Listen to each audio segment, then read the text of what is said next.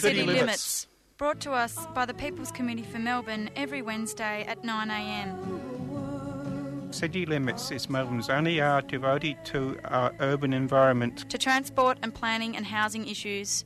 To privatisations and our utility services. To building and or maintaining a sense of community. 855 on the AM band, if we can hear it through the noise and find it through the smog. City Limits.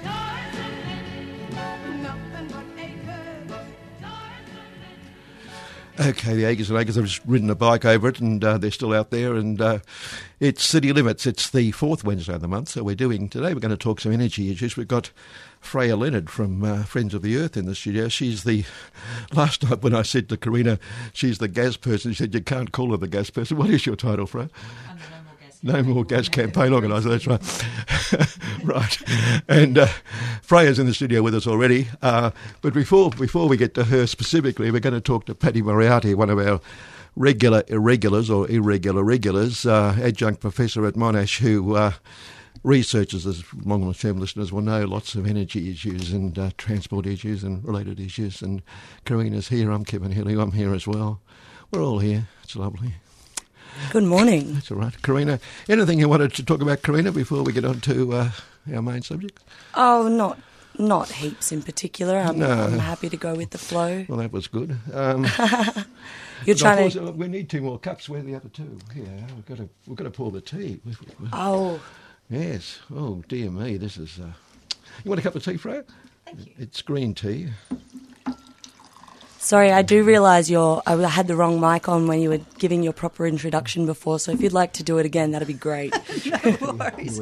I'm more than just the gas woman. I am the No More Gas campaign coordinator for Friends of the Earth Melbourne. Right, not the gas person. Not the gas person, no. Although, depends on how many onions I've had for dinner, Kevin. Oops, that's right. And here you are, Karina. We're passing tea around now. This is all very exciting. It's radio at its peak. And we've got... I thought it worth mentioning a couple of things, Karina, this morning before we go on to that. One is that the Deputy Governor of the Reserve Bank, a woman called Michelle Bullock, last week said one of the solutions we need for the economy, for the good of the economy, is we need 140,000 people out of work. We need lots more unemployment, which the governor's been saying as well. Now, given we're told that women in these positions bring a bit of empathy and sincerity and all sorts of feeling to it and to these things, one can only imagine what a man might have said. But anyway, 140,000 out of work, which I think is for the good of the economy, apparently. It's pretty moral, isn't it, to say we just need lots more unemployed to suffer so the economy can do better. Certainly, if the alternative is, for instance, curbing record profits of banks and capping CEO pay. Where did that come from, Freya? Where did that come from? Good heavens. Oh, my God. But the worry is, in fact, that because it seems certain they're going to change the governor in September when they get a chance to. She's one of the leading contenders they're talking about to run the Reserve Bank, so it won't make any difference as far as I can see. She'll still be on the same thing where you have to make the workers pay for the problems of the capitalist system. And that maths does add up if you work for the Reserve Bank, right? Well, yeah, but it's the system, isn't it? But anyway, and also, just recently, speaking of the wonderful system, we've had the Royal Commissions, of course, into the sundry casinos, both of which didn't come out too well. And the Star Casino, which operates out of Sydney, was really excoriated by the Royal Commission and was shown up to be doing all sorts of things that were totally crook. Now, thank God the New South Wales government's got stuck into them, because an article this week, Star Entertainment has handed a reprieve from a major tax increase on gaming revenue at the Sydney casino, with the government flagging it will, etc. It relates delaying the increase to start. It was due to start shortly, but they're going to delay the increase of this new tax. So, in fact, for all their sins, they've been given a reprieve on having to pay tax. Oh, lucky them. I know the casinos have been doing it hard for a little while, so... Oh, you've got to feel with them, haven't you? You've got to feel. It's like a private mint. It's a licence to mint money, I would have thought. Yeah. Anyway, that's that. No more comment on that. That's it. I don't actually know that much about gambling, but I do suspect that it would be used for laundering a lot of money, right? that was one of the big things they were hit for. That's it. It's easy. It's easy. Well, and it's interesting to note, governments for a long time have described gambling as gaming, but they're actually coming out and just calling it gambling now. Yeah. And are announcing that, and I mean, it's going to take a number of years to land, but they're going to crack down on online and general advertising of online gambling. Yeah. So it looks like they are starting to sort of rattle the can a little bit, but it is, of course, long way to go. A long way to go, and we're only taking baby steps to get there. That's right. And in fact, there was an item, I think, on ABC News this morning that the level of gambling ads has actually increased recently. So they're getting in before they get sown out, I suppose. But they're certainly making the most of it while they can. Which the tobacco industry did too when it saw the writing on the wall, and it just had it everywhere. So yeah. Well, certainly the gas industry is doing the same thing. Yeah. Look, that'll do. I think we'll go to Paddy because we are moving on. It's 9:10, and we do want to get to Freya specifically about 9:30. So we'll get on to Paddy Moriarty and talk to him about whatever he wants to talk about. He told me, I think he's been researching something about renewable energy. We'll see whatever he wants to talk about. We'll find out. Stay tuned to City Limits on 3CR Community Radio. The state government has sold 578 hectares of public land to private developers. They're building private-public partnership model housing over public housing land, and it's just not on. Housing is just massively expensive. It's never been effective in this country to rely on the market to provide decent housing for people. Rent has risen by 21%. That's median rent across the country as of January this year. As the rents keep rising, so must we. And we must stand together as a collective because this war cannot be won by the few. It will only be victoried by the many. 3CR. Stay tuned. Stay radical. We can't do it without you. It's easy. Head to 3cr.org.au/donate. Your donation really matters.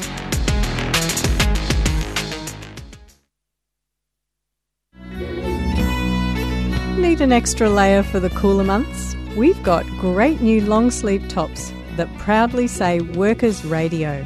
Available now online or at the station. Perfect for layering when you're out on the street. They'll have you picket line ready for winter.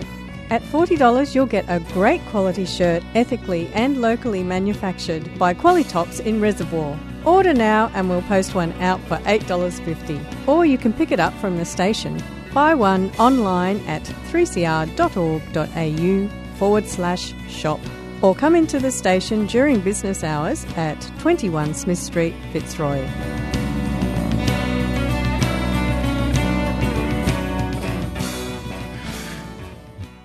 Okay, on the line we've got Adjunct Professor Paddy Moriarty from Monash. Paddy, we've also got Freya Leonard in the studio, who's the No to Gas person at Friends of the Earth, so she might well join in this conversation as well. But Paddy, you've been researching lots of things from home, I know, recently. Anything you want to talk to us about? Well, I hope there is. One thing could be electric vehicles. I noticed that fellow engineer Rowan Atkinson, Mr. Bean, has also come out against electric vehicles.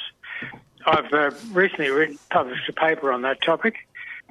I've also written on what's wrong with the present conception of energy efficiency, so we could talk about that as well. And by the way, I've also sent $150 to the 3CR. Oh, thank you, Paddy. That's wonderful. Thank you very much. Okay, well, look, Mr. Bean, EVs, I know there was an item, there's been a few actually where batteries have been catching on fire, both in EVs and I think some of the storage battery places as well. Is that a danger with some of these batteries at the moment? Well, it may be. They could improve it, but I'll give you the main problems. One is that most cars are presently in regions with cool winter climates or cold winter climates, which means that they need cabin heating. Now, with an internal combustion engine vehicle, because they're so inefficient, about 25% of the energy is used to turn the wheels, there's lots of spare waste heat. In electric vehicles, that's not not the case, so you'll need a propane burner. And that, of course, adds to the, both the energy use and the carbon dioxide released. Also, you've got to realise that electric vehicles don't change the land resumption for vehicles. They don't change the accident rate.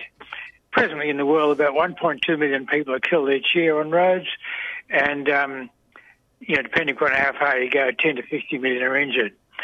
So, and also they do stop one sort of air pollution. Engine air pollution is less than with internal combustion engine vehicles.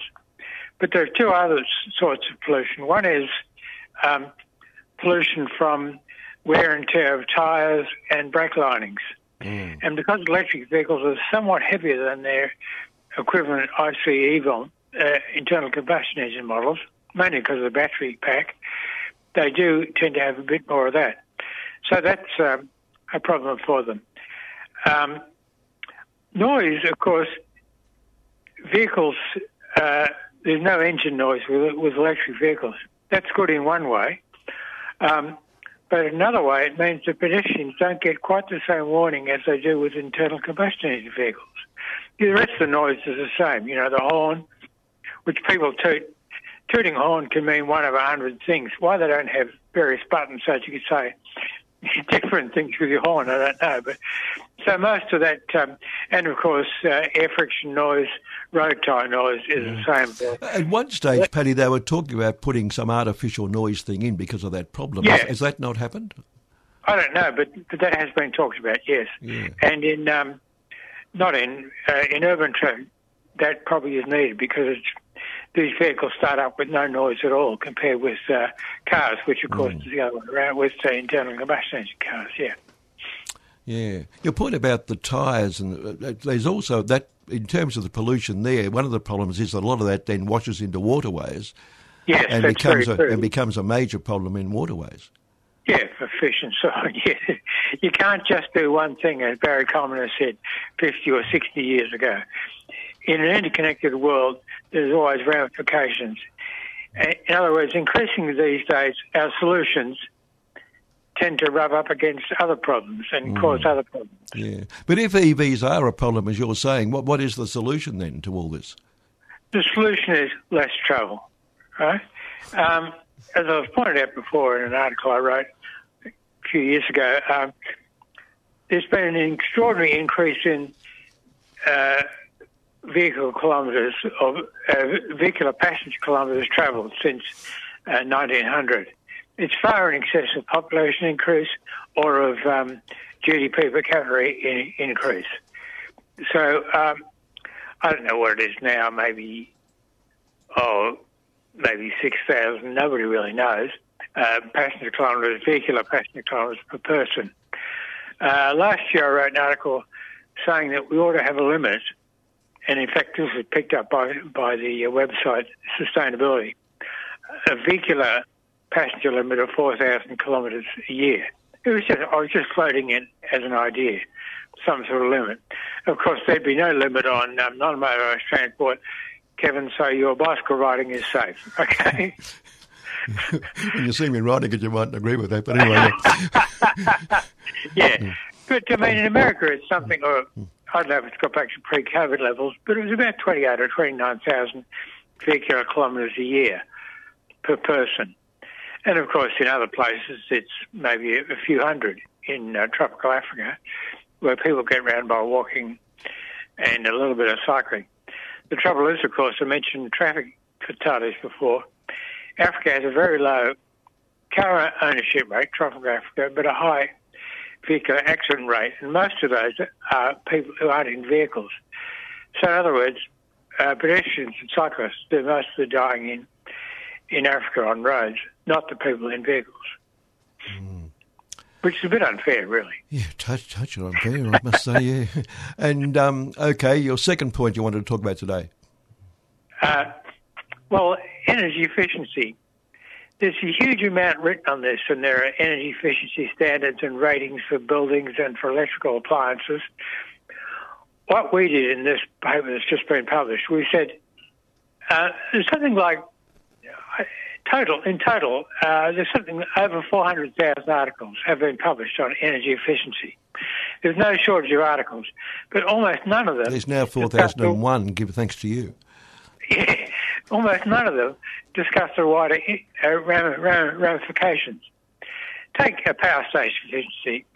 Energy efficiency is actually measured by useful energy output, which might be electrical power, over the energy in the coal you put in, right? So in general, efficiency is an output of human interest over some sort of input. Now, it all started with the peace hopers in London and so on. They said, look, this burning coal has got other problems, right?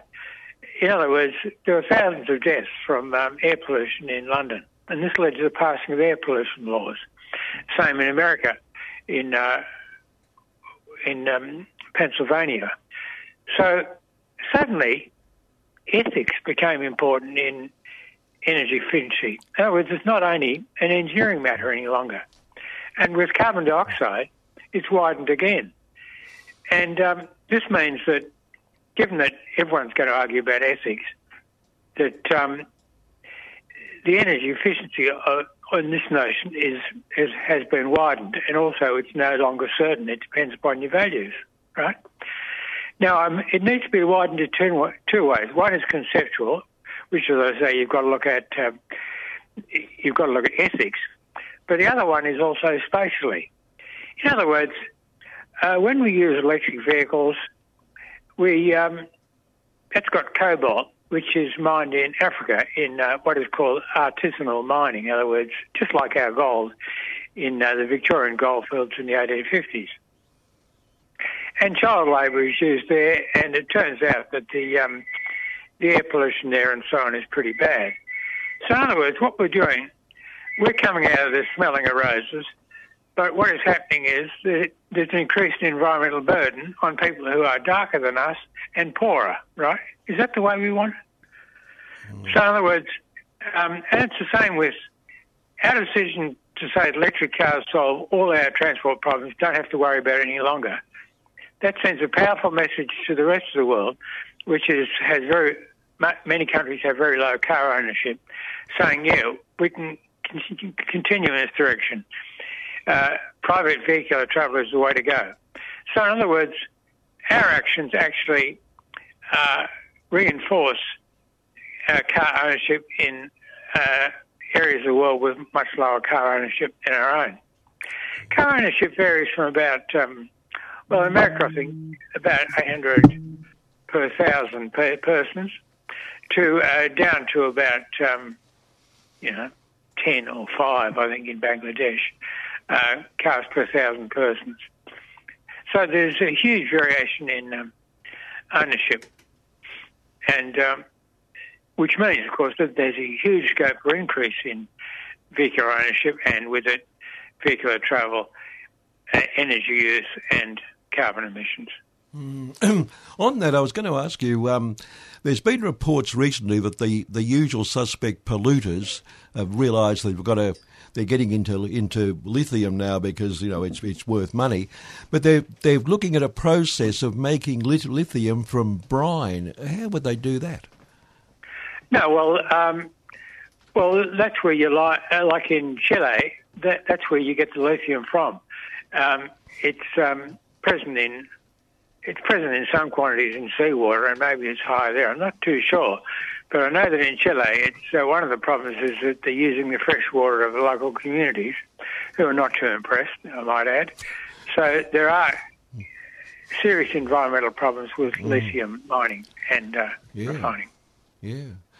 And Karina Freya, have you got any comments on all this? Yeah. Well, Paddy, I'm interested to know, you're talking about efficiency, and are you talking purely about efficiency of electrons, or are you also talking about maximising thermal efficiency and minimising the amount of energy that we need in the first place? Well, you've got to take a system view of this. What I'm looking at is, firstly, you can look at how much energy, how much greenhouse gas emissions are there per passenger kilometre of travel by an electric vehicle compared with an internal combustion engine vehicle. Now, it's made easier. The comparison is made easier because a lot of companies turn out the same model electric vehicle and an internal combustion engine vehicle, and that's what you have to compare those two together on the same road with the same climate conditions and traffic conditions and so on. And also, as I say, cars have a huge number of other effects apart from their energy use and their climate change effects. Materials consumption, traffic accidents, air pollution, road and car park take up. In the areas of cities, this can be as much as 60% is taken up by roads, car parks, footpath, driveways, and so on. In other words, there's not much left for humans. No, absolutely fair enough. And is not private transport really just a statement of failure of public transport? For instance, I live in Frankston and I came up to Collingwood this morning in my car. Now, I mean, I avoided getting my licence until I was 27 because I just don't believe in private transport. And I've just driven up Eastlink and the Eastern Freeway. I would be much happier jumping on light rail or a train that travels the same route, would deliver me almost to my workplace and, would do so considerably more efficiently than me jumping in a car and wrangling my way through public transport and literally hating everybody that I'm sharing the road with, let's be honest, at peak hour. What about the transport line? You live some ways from that, do you? Or? I live in Frankston. The Frankston line. I live in Frankston, and at the moment there's train replacement buses. So unless I want to run the gamut of a 2.5 to 3 hour commute versus a 45-minute to 1 hour commute, I'm jumping in my car and driving, which is not my preference. But not my preference either. They've got their place, but there's so many buses replacing rail these days. It's a bit tiring and really inefficiently managed. But on that, of course, also anyone with a disability or mobility disability is totally locked out of public transport along that corridor as long as the buses are running. It's so true. It's so true. Yeah.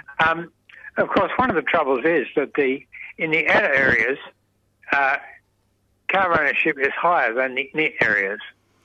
Certainly in areas around the outer suburbs around Cranbourne where they've just built a whole bunch of housing estates, and those streets are not wide enough for buses, and you'll see 3 or 4 cars parked in the front yards of those houses. No cycleways. What is happening, of course, when you have a radial train system, I'm not objecting to that, I'm just saying that's what it is. It means that the route kilometre of rail line in the outer areas is going to be much smaller than it is in, Collingwood or Malvern or somewhere, which means that people tend to live further from public transport. Also, the frequency is not going to be as great because in many cases, if you take, say, the Frankston and Dandenong lines, they converge at Caulfield, so there's double train service there compared with on the outer ends of those lines. So what this means is that car ownership is much higher in the outer areas. It also means that they spend them, because their incomes are lower than in the area. In fact, a few years ago, I plotted a transect from City of Melbourne out to, Pakenham or somewhere, and the income per capita falls the further you get from the centre. So what this means is in the outer area, they have to spend a lot more on transport than people in the area do. So it's a basic energy justice and travel justice issue. It's an equity issue. Look, it's public transport in the outer areas is never going to be as good as in the areas. I don't think that's really possible, but it could be better. But people would have to use it. It's partly if more people took public transport in the outer area, the services frequency, for instance, would increase. But nobody wants to run empty trains. In fact, we've all seen buses with one person on them. A car is more efficient than that, right? So public transport achieves its efficiency by having a higher occupancy rate. But Paddy, a coordinated public transport system using buses to get to the rail line, for instance, on a frequent basis, not once an hour, because the Frankston line, when it does run, is quite good. It's a 10-minute service, but if it's not running, it's not much chop. But certainly, if you used buses to get people to those spots, and they all coordinated, so you didn't have to wait 20 minutes when you got there. People will start using it, I would have thought. I think that would be better. They're doing that a bit now, like they. The great thing about bus services is that, given that Melbourne's got 30,000 kilometres of road, you can trial a bus service out. If it doesn't work, change the route a bit, and that's what they do, For instance, there's one bus service that runs from Northlands to Chadstone shopping centres. Why do you want to go from one shopping centre to another? Maybe people don't, but I'm just saying that they're obviously two very important termini for public transport, right?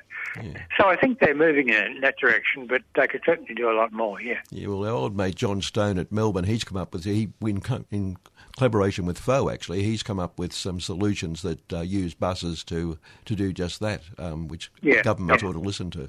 Well, I hope that they're low floor and that they have bike racks on them, those buses. That's right. Yes, that's right. Yeah. Anyhow, you've also got the Stony Point line. I was the expert witness to the rail union on that. And the guy who was either buses or rail, right?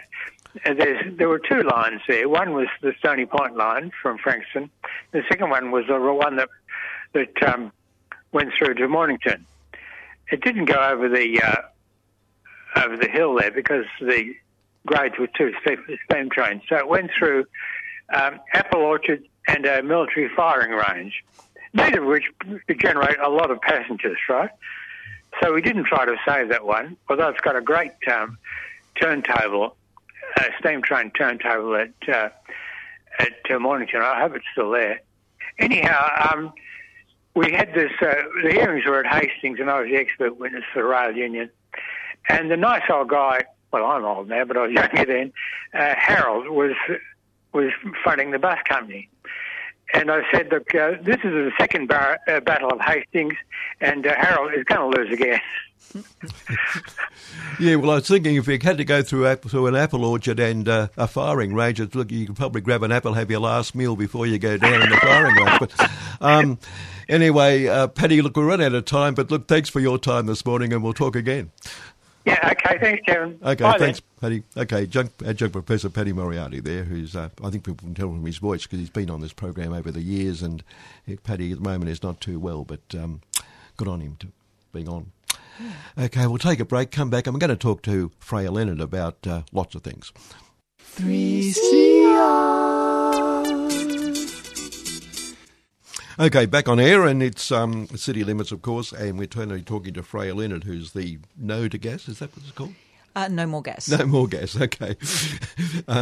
Person at Friends of You. I hear it on the FO show as well. I should remember it, but anyway. Look, I know you want to talk about hydrogen, but I thought one interesting item in the last week has been this attempt by some academics to save coral because we're losing it. Did you see that? Where they're actually putting up a coral museum so in the future people can go and say that's what the Barrier Reef used to look like before it was destroyed by climate change. I mean, it's an astonishing... and they claim that the way Australia... Well, it does reflect on where we're going on climate change because there was an article in The Age and The Sun, but The Age one said, if the rest of the world followed Australia's current commitments and policies, global warming would exceed 3 degrees according to Climate Action Tracker. And one of the academics says there's no way we can save the Great Barrier Reef. Well, look, and that's just the stated policies. And, I'm doing sarcastic quotes in the air for commitments because at the same time the federal government is continuing to approve coal mines, gas drilling, seismic blasting offshore and the exploration for more oil and gas. So there's the stated commitments, but then there's the actual rubber hits the road policy. And there's just such a disparity between the two. So, I mean, it's alarming to acknowledge that even if the world were to follow Australia's lead on the things we say we're going to do, that's already not enough. But then in practice, we're not actually doing the things that we have committed to. And there is no way. I mean, for us to meet our emissions reduction targets, we need to know what our emissions are. Well, we have no idea at the moment because we have at least one capped gas well operated by Santos up in Western Australia off the Western Australian coast that has been leaking since 2011. And there's no way that they can stop that from leaking. Now, that's just one of hundreds of decommissioned gas wells around Australia that are not being monitored for their leakage. So we don't know what our emissions are. And, I've said this on your show before, but I'll say it again because it's worth repeating. 83 times more polluting to the climate than carbon dioxide over a critical 20-year period. Every joule of methane that's being emitted into the atmosphere. So we really need to not only do what we say we're going to do, we need to do better, and we need to do better yesterday. I mean, it's just alarming. It is, isn't it? But we'll come back to that because the industry itself is saying they have to get more gas and oil because we've slowed down in renewables. That's the argument they're now running. But we'll come back to that because I know you want to talk about hydrogen. Do you want to go to that? Yeah, let's take apart hydrogen because it's not just hydrogen in Victoria at the moment. There's this ridiculous project that is about to go through approvals consideration. That is the HESC Hydrogen Energy Supply Chain Project that is being proposed for Gippsland. The idea is that brown coal will be gasified at Loy Yang Power Station to convert it to hydrogen and will then be shipped. And there's a bit of confusion about whether it's going to be shipped via road freight or if there's going to be a new 150-kilometre pipeline linking Loy Yang and Western Port to ship that hydrogen across to Western Port, where it would be liquefied and then prepared for export to Japan. It's really just the most ridiculous proposal. And accompanying it is a plan to actually bury the CO2 out of the middle of Bass Strait somewhere as well. Well, that's right. It's attempting to sell down its emissions through the unicorn fart prospect of carbon capture and storage, which has never really worked at any scale globally. And this is proposing to be the most ambitious CCS project in Australia and possibly the world. It beggars belief that governments would even consider it for a moment, and yet here we are. And so it's both, it's both a problem for the climate, but it's also in a very local sense, a problem for the people of Hastings and Western Port because when Kawasaki Industries did a trial run for hydrogen export, there was an onboard ship fire. This was January last year. Some of the hydrogen leaked. There was a jet of flame that flashed across the deck. And let's not forget that this is hydrogen's Hindenburg gas. There's it blows up. It blows up. It's Hastings is both site to a Ramsar-listed wetland, but also a thriving local community who have already had to deal with Esso's petroleum and gas industries blossoming there. It's already industrialised. And it's such a beautiful part of the world. It's so worth saving. This is really an opportunity for us to recognise that fossils are wrong way, go back territory and to start to commit to preserving the environmental and just, community values of a healthy, thriving social and environmental environment. But hydrogen itself, has it got some future in terms of being a solution to the overall problem, or is it not? Look, I would argue that hydrogen can be a solution on small scale for niche industry transition. There are some high heat, hard to shift industries like smelters, like crematoria is a great example, where it's hard to find an alternative, and go out with a bang. It might be that hydrogen is a solution, but at the moment we don't really know how we're going to produce that hydrogen. So obviously, producing it using coal or gas is not going to be an option if we want a livable climate.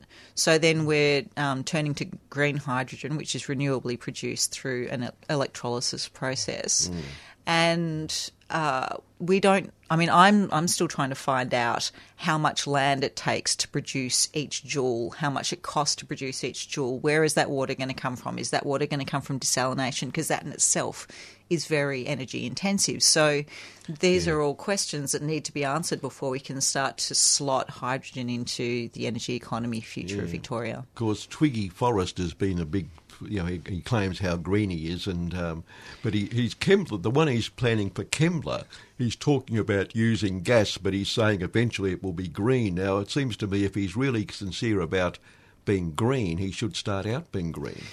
It's very much singing from the song sheet of APPEA, the petroleum peak body in Australia, to promote biogas and to promote hydrogen as a stay of execution for the gas industry. But I would say to Twiggy Forrest, if he really is as green as he says he is, then get on the front foot with recycling renewables. With the massive uptake of renewables around Australia, we will have stacks of solar panels, wind turbines, old batteries. What are we going to pile them up in landfill, or are we going to acknowledge that they're actually resources that can be recycled indefinitely and start to turn our minds to how we are going to lead the world in renewables recycling, because this is something that the whole world is going to have to tackle sooner than later. Yeah, and on the CCS problem, the burying their head in the sandpaper, at a conference of the energy industry last week, both the Minister King and the Prime Minister Albanese both said that carbon capture and storage is the solution. But Usick, the Energy Minister, challenged that, in fact, which was interesting, and said he thinks it's totally unproven, which I think he's maybe on the ball there a bit. But Chevron, which of course does it out at Barrow Island, the Gorgon proposal off Western Australia, which promised it would be they'd bury all the carbon. Now, they still haven't got it, yet they keep saying it works. Yet they're still only burying about a third of what they promised they'd bury when they got their permit. Yeah, I mean, you could argue, on the other hand, that it is a proven technology and it's proven to not work. The two best-case scenarios in Norway that were, being touted to the world as leak-proof are actually already leaking carbon dioxide. So there is no example of carbon capture and storage effectively working globally. So we now know that, and I think it's time to acknowledge that and move on. If you really want a good carbon capture and storage program, trees. Leave forests where they are. Add to forests and stand back and just let them do their job. And certainly in Victoria, mountain ash forests, which, will no longer be logged after the end of the year, thank goodness. And hats off, by the way, to Friends of the Earth and the many orgs that work within the Friends of the Earth, under the Friends of the Earth umbrella, like Victorian Forest Alliance, for their fantastic result in saving Victoria's mountain ash forests, because they're the most carbon-dense forests in the world. So, we have an opportunity to do real carbon capture and storage that we know works, instead of this, as I describe it, unicorn fart concept of burying carbon dioxide in old gas wells. And by the way, a lot of carbon capture and storage projects are being touted by fossil fuel industries, both to make themselves look good, but also because by injecting carbon dioxide into these old retired wells, they get to push out the last of the methane. And so it really is just it's a double grab for the fossil fuel industry. And of course, on Barrow Island, though, there's no big hole down there to put it into. Years and years and years ago on this program, we interviewed an academic geologist called Jenny Llewellyn. She was Welsh, had a wonderful accent. But she said that the island is porous, and so even when they get it in there, it's going to come out again. Yeah. So it's just it's just nonsense. Absolutely ridiculous, and I every time somebody says carbon capture and storage, I know that they're not serious, because if you really look at the science, you know that it's just not a thing. Well, it's an excuse just to keep polluting, isn't it? Absolutely. And this is why you hear it promoted by, the fossil fuel industry and fans of the fossil fuel industry like Madeline King, who is an unapologetic advocate for the gas industry, and can't see any problem with gas as we, hurtle into an unsafe climate future, or present even. So, and yet you don't see it being promoted by people who are serious about energy transition and who are serious about having a positive impact on a safe climate future. Yeah, and I noticed Woodside in the last week or so has announced it's going to develop another oil well in Mexico, My goodness. and claim they'll be making a profit by 2024 or something. Very sure they say it's a wonderful proposal because they'll make money very quickly. Just in case people ask them to actually ease off a bit. But they say they'll still be making money out of oil at least by 2040 from that well. Now, they seem to be putting profit way ahead of any other commitments altogether, as usual. For a change, I was going to say, it's I mean, and it's not like Woodside doesn't have record profits already. So this goes back to earlier in the show talking about the record profits of major industries, talking about the record profits of banks who fund a lot of these major industry developments, and finally record profits of top end executives and CEOs particularly. It just beggars belief. Yeah. Well, in fact, within 2 days of each other last week, AGL announced record profits, and 2 days later it was announced that power bills are going to rise by 51%. Yes, indeed. One might have thought you could get those together a bit and not have to have such an increase. Well, it is them squeezing the last of every dollar that they can out of what they know is a doomed industry. You know, the fossil fuel industry is on the way out, and we are seeing the sort of last-ditch desperate grab for every dollar that they can get their hands on. Instead of pivoting to doing the right thing and pivoting to energy efficiency, pivoting to renewable energy products, looking at how we can have closed-loop renewable systems, that is, like I was saying, recycling of renewables indefinitely. I would be, if I were AGL, I'd be wanting to get at the front end of that industry because then I would be owning that technology, and that's where the smart money is in the long term. And it might not be that we can continue to have this boom-bust economy, but we never should have had it in the first place. But that you were AGL, Freya, but but you're not. We'll get back to that point we raised earlier, by the way. The fossil industry is now saying, and governments are saying in some ways as well, that the move to renewables has slowed down. They're using the lack of transmission lines as one of the big excuses, but they're saying therefore, while there's proposals, there's no investment going into them, and therefore we have to keep getting more gas and oil because we've got to keep energy running. Now, comment on all that? Well, there's a study that's being done, or I'm actually going to be attending a webinar in the next sort of week or so by the Australian National University that's looking at microgrid systems and virtual power plants and having that more nimble, small-scale renewable system where we have street corner batteries, where we have household batteries, where every possible bit of roof space is a host for solar panels. Just for instance, look at the car parks at shopping centres that are sitting there uncovered. Put solar panels over those things. You've got EV charging for the people who have an EV. You have a fantastic power generation opportunity. So we really need to rethink the way we manage our energy. So far, we have had a really industrialised, broad-scale, like large-scale approach to how we manage energy, and we're just not shifting the thinking. What I think would be better off doing would be pivoting towards a more nimble, agile, small-scale system. And it makes sense in a number of ways because, and I think Patty might agree with this, talking about efficiency. Every time you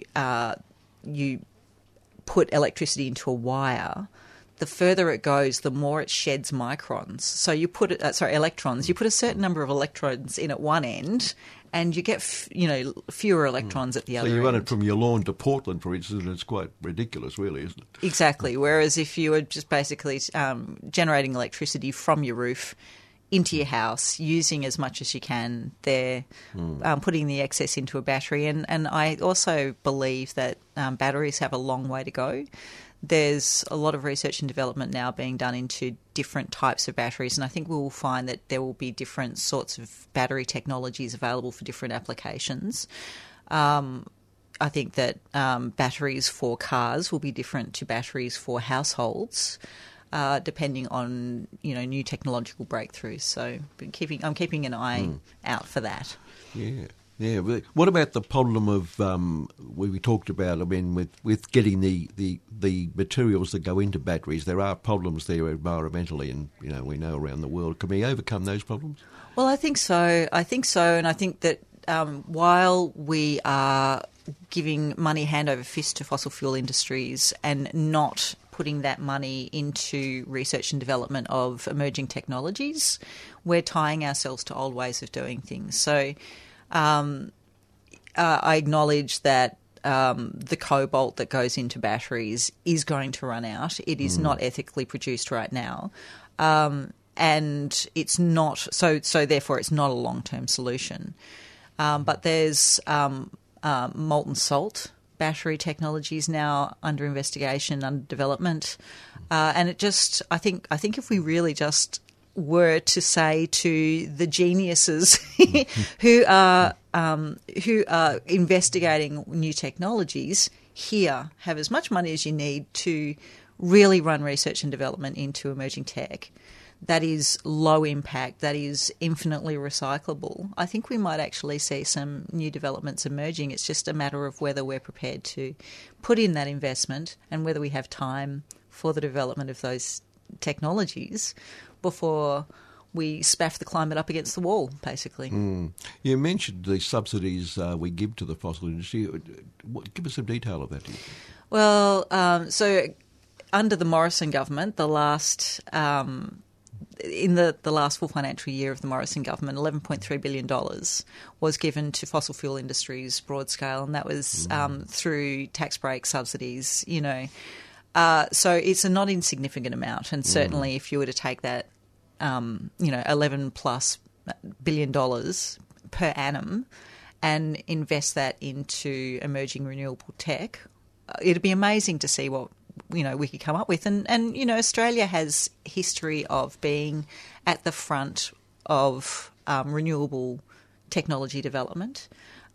We have, for instance, in the 80s, came up with a far more efficient type of solar cell, which no one in Australia invested in. It ended up being sold to Germany. So we, have been pioneers, and we have been vanguards of new and improved renewable technology. We just haven't backed it. So maybe it's time that we actually decided to become the clever country and back ourselves, Well, the transmission line problem, I mean, one of the problems is that the people whose land they're going to go through are complaining madly and wanting lots of money for it to go through their land. But can we overcome that? Because the transmission lines mean you actually transmit from where the renewable energy is, which our current lines don't do. Can we get around that problem? Well, we've got around that problem before, and I don't really have a solution that I don't have a soundbite solution for that, because that is going to be on a case-by-case basis. That is going to be in negotiation with property holders. And let's not forget, of course, traditional custodians and their right to say what is and is not acceptable use of their land. So really, there's too much nuance, I think, for me to give you a succinct answer for that. Although Kevin, I suppose it comes back to the point you raised earlier about more localised sources of energy anyway. I acknowledge that there is going to be a role for broad-scale, like large-scale renewable energy projects, and so then we will need the transmission lines to carry those green electrons from where they're generated to where they need to be used. I think that we really need to look at limiting that as much as possible so that we limit the knock-on impact of, for instance, upgraded transmission lines and having to build whole new transmission systems to accommodate that. Yeah. And Victoria with gas at the moment, I mean, for years we know they've had the moratorium, etc., but I've seen some companies are now talking about developing gas in Victoria. Is it available? So what we have in Victoria is, and it's exciting because Friends of the Earth was very much part of making this happen. We have the only constitutional ban on fracking in the world, in Victoria. And included in that is acid well stimulation, which is a little known technology in Australia, thank goodness, but it is really basically pouring hydrofluoric and hydrochloric acid down a well shaft to dissolve rock to release gas. It's mind-blowingly awful. Yes. So fortunately, that is also not allowed in Victoria anymore. What we don't have is a moratorium on gas per se. So offshore gas developments are still carrying forward. We've still got seismic blasting in the exploration for new gas and oil fields off the coast of Victoria, and that's in the hands of the federal government. Yeah, and of course, speaking of fracking, the government up in north, the Beetaloo proposal, I mean, it's a disaster, isn't it? Oh, my goodness, it's a carbon bomb waiting to happen. And we can only hope that it's great to see the popular recognition of that issue and to see so many people pushing back against it and saying, no, I was at an online forum with Tanya Plibersek on Monday night, and she was under so much pressure about the Beetaloo project.